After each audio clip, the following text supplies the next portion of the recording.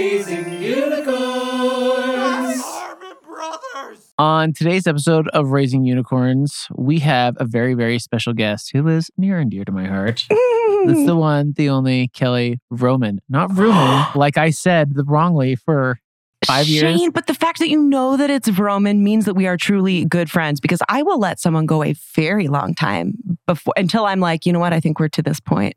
My name is not Vroman. It is Vroman. And then you're like shattered because you're like, I've been saying it wrong for 2 years. I guess I never thought about how much it hurts other people when they're like, Why did you let me say that for so long? I feel like an idiot. You made a fool of me. We are no longer friends.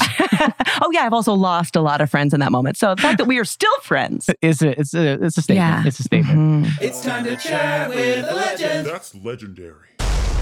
So just for a little bit of context, Kelly is one of our favorite actors and writers at Harmon Brothers. We worked with her. What was the first project you worked on at Harmon Brothers? The first one was Zero Res. Oh, that's right. The soap opera Zero Soap opera Zero Res. And I'm trying to remember how we connected. Was it through an actual just like blind audition? No, like, it was through one Will Rubio who Will told me to Rubio. audition That's for it. right. So Yeah. Will is down in Los Angeles and kind of runs in the same like Improv comedy. improv groups as Mhm. Kelly. And then you auditioned and you got the role immediately. We were like, thank goodness, because we auditioned. I remember we auditioned a lot on that one because Kelly had kind of an X factor that brought a lot of energy and a lot of improbability. Because Thank you. You want to tell the audience a little bit about your improv background? Yeah, so I started doing a bunch of improv comedy through Comedy Sports in both Philadelphia, and then when I moved to LA, in LA, and then I'm just always taking classes and developed a duo with Lauren Pritchard, who does a bunch of Disney stuff. She and I did a duo that broke the record for most wins in a weekly improv competition at IO West, which was this legendary theater in Hollywood. And now I perform regularly at UCB LA and the Shared Experience. And if you guys don't know who UCB is, they're kind of a big deal. Yeah, in it's Amy the Poehler's improv company. It's a big Yeah. deal. It's a big deal. It's a big deal. I'm trying to say Kelly's a big deal. Just as well. Oh, is that what you're saying? I'm saying Thank you're a you. big deal. Big Some deal. people like say the name Amy Poehler and the name Kelly Vroman in the same breath. And when they do that, I'm just not mad. Yeah, that's just like, that's natural. It flows. It just flows. Yeah, so Kelly's worked with us on both as an actor and then after you came on Zero Res because your improbability was so great and it did like such wonders for the video and for the edit. So many great ads that you had that made it in because we actually did 2 big videos for Zero Yeah. Res.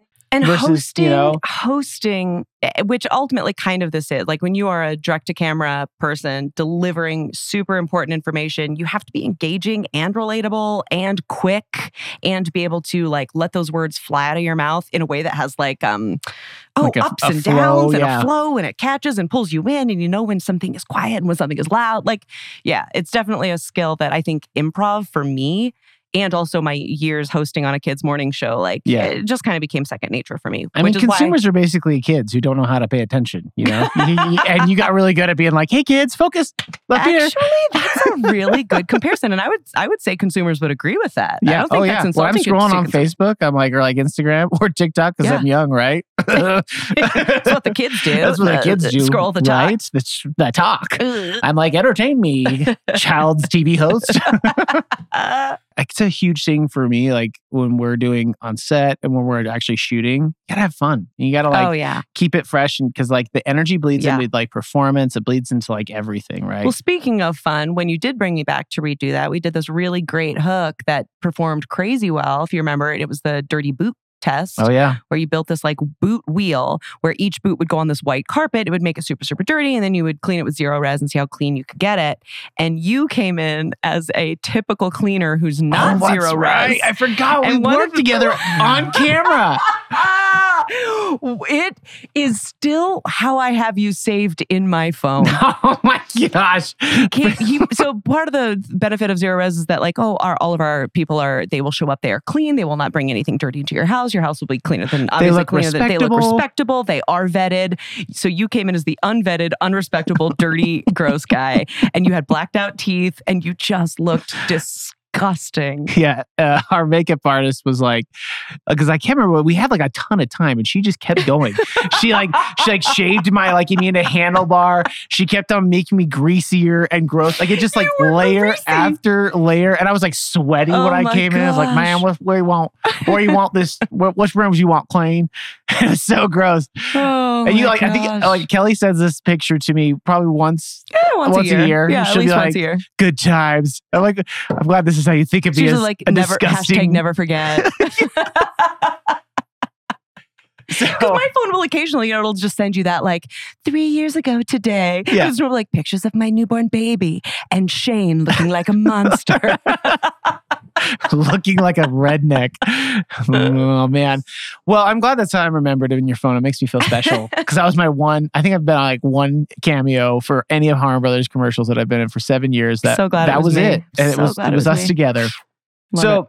Kelly, real quick, I want to go back to kind of like your writing background and like kind of talk a little bit about your process because I always like to talk whenever we have writers on the podcast because everyone has a very different approach to writing and specifically for like kind of conversion, like entertaining ads, like specifically.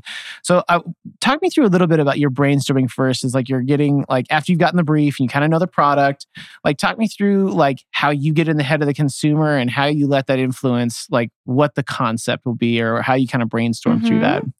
Well, I definitely think of myself as a consumer and what I would like what's relatable about I think I often start with like, what's the pain point here? What's the problem that this product is going to solve? And so for myself, I think, oh gosh, so how does that play out practically? Because if you're like, okay, let's talk about, carpets. Like if my carpet's dirty, right? Like how does that play out in how that actually affects my life? I'm embarrassed when people walk in, or it kind of smells, or when I lay down, it smells weird, or, like whatever it would be, like, which I did end up doing, right? But I guess for me, it's like what for me is the thing that I would go, oh my gosh, I wouldn't have to deal with that anymore if I had this thing. Yeah. And I start from there. And for myself, then I think, what's something I haven't seen that directly relates to that? I love those hooks that immediately have to do with what the problem is and fixing it, or showing me the product in a way that I'm like, whoa, that's beautiful. And then that's awesome. What is that thing? Yeah. And I find that I will bust out like a bunch of ideas and I have to give myself days. Yeah. Because I have to stew. I will do, I can pretty quickly knock out a first draft and be like, that's good. And then wait a day and come back the next day and be like, that's bad. Yes, exactly. Exactly. But there's always at least one or two jokes when I just vomit it out and I'm not thinking that stay the whole time. Yeah. Because they were funny. They were from my gut. They were who I am. There's nuggets that make it through, right? Yeah, that make it through the whole time that I know are going to be funny in the room and then stay and actually make it into the ad. But yeah, so for myself, and this was something I had to really teach myself as a procrastinator, as an improviser who likes to just put stuff out there and then leave it and go, what's next? I did it. I did it. Yay me. Is to build in that time. Yeah. I forced myself, and I am so much the stuff I am most proud of that I've done are the things I just gave time to and didn't. Creativity for me does not fuel well with panic. Yeah, I feel like I have to think about like ideas for a long time, and then like for me, because I typically don't write like a script for like our stuff as a creative director. I'm usually like going in and kind of shepherding the process, and so I feel like for me, if I internalize a lot of like the concepts or a lot of the actual like problem around the product that the product solves or like facets of it, being able to think about those things and stew on them, like when you're in the moment, like actually helps you to like respond in the moment and come up with new ideas as you're like writing, as we're in the writing retreat. Because if you guys aren't familiar, we usually have a 2-day writing retreat where we're bringing scripts together and bringing all the best pieces together.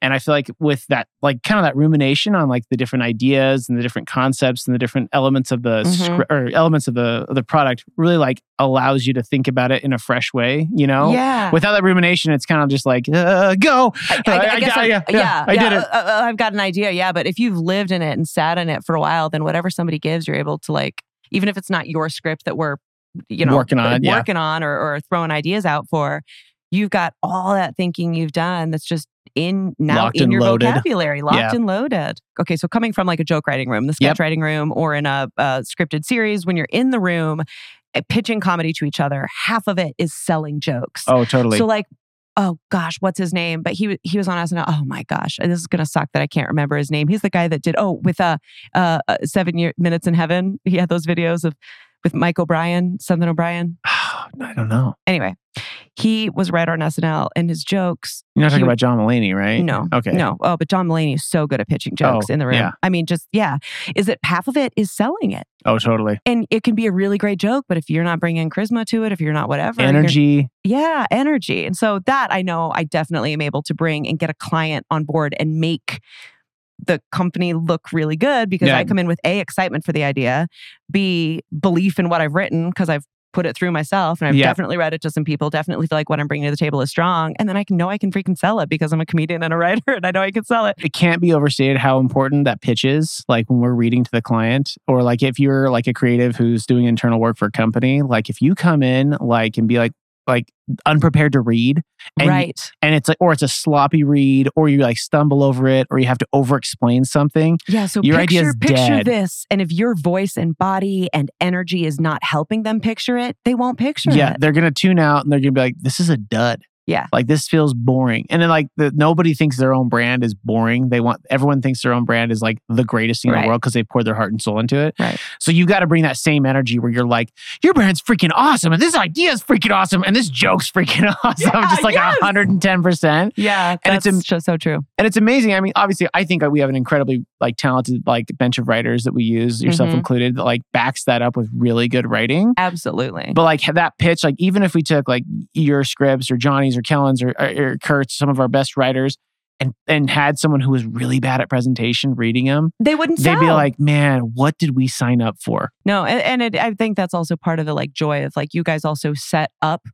We were talking about actors, right? For actors to be able to perform well, you need to be able to set up a scenario in which they can perform their best with what, they've been given. And when they show up on the day, how can they perform their best? A lot of that is the environment you create for them within the production. Same thing with the writers. And you guys really do set up the writers for success. And the process that you do, there's no reason you can't bring an A-level script with we always make it even better in the room because more minds are greater. Yeah, all the energy's flowing. And the energy's flowing, and we maybe are able to fine-tune and clarify a couple things directly with the client who's there and is so important to the process.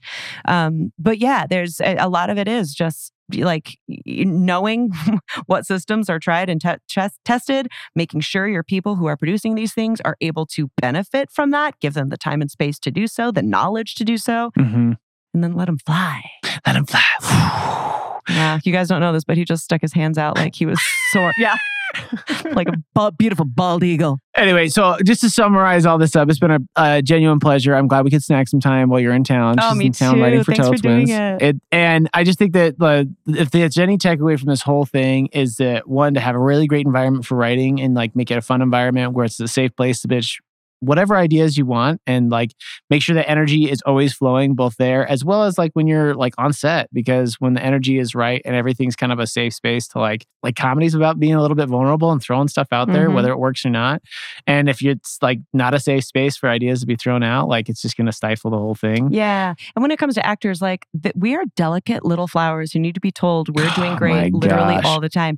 I can't tell you how many compliments I have to tell her to keep going. I'm like, Kelly, you're pretty and funny. Speaking of which, I'm starting to thank you. Yay! I was running down until you said that. No, but seriously, to like, no, I'm not going to throw too many things at a night because everyone's watching you too. So the pressure is crazy high. Yeah. You never seem like it. I thrive, but others don't.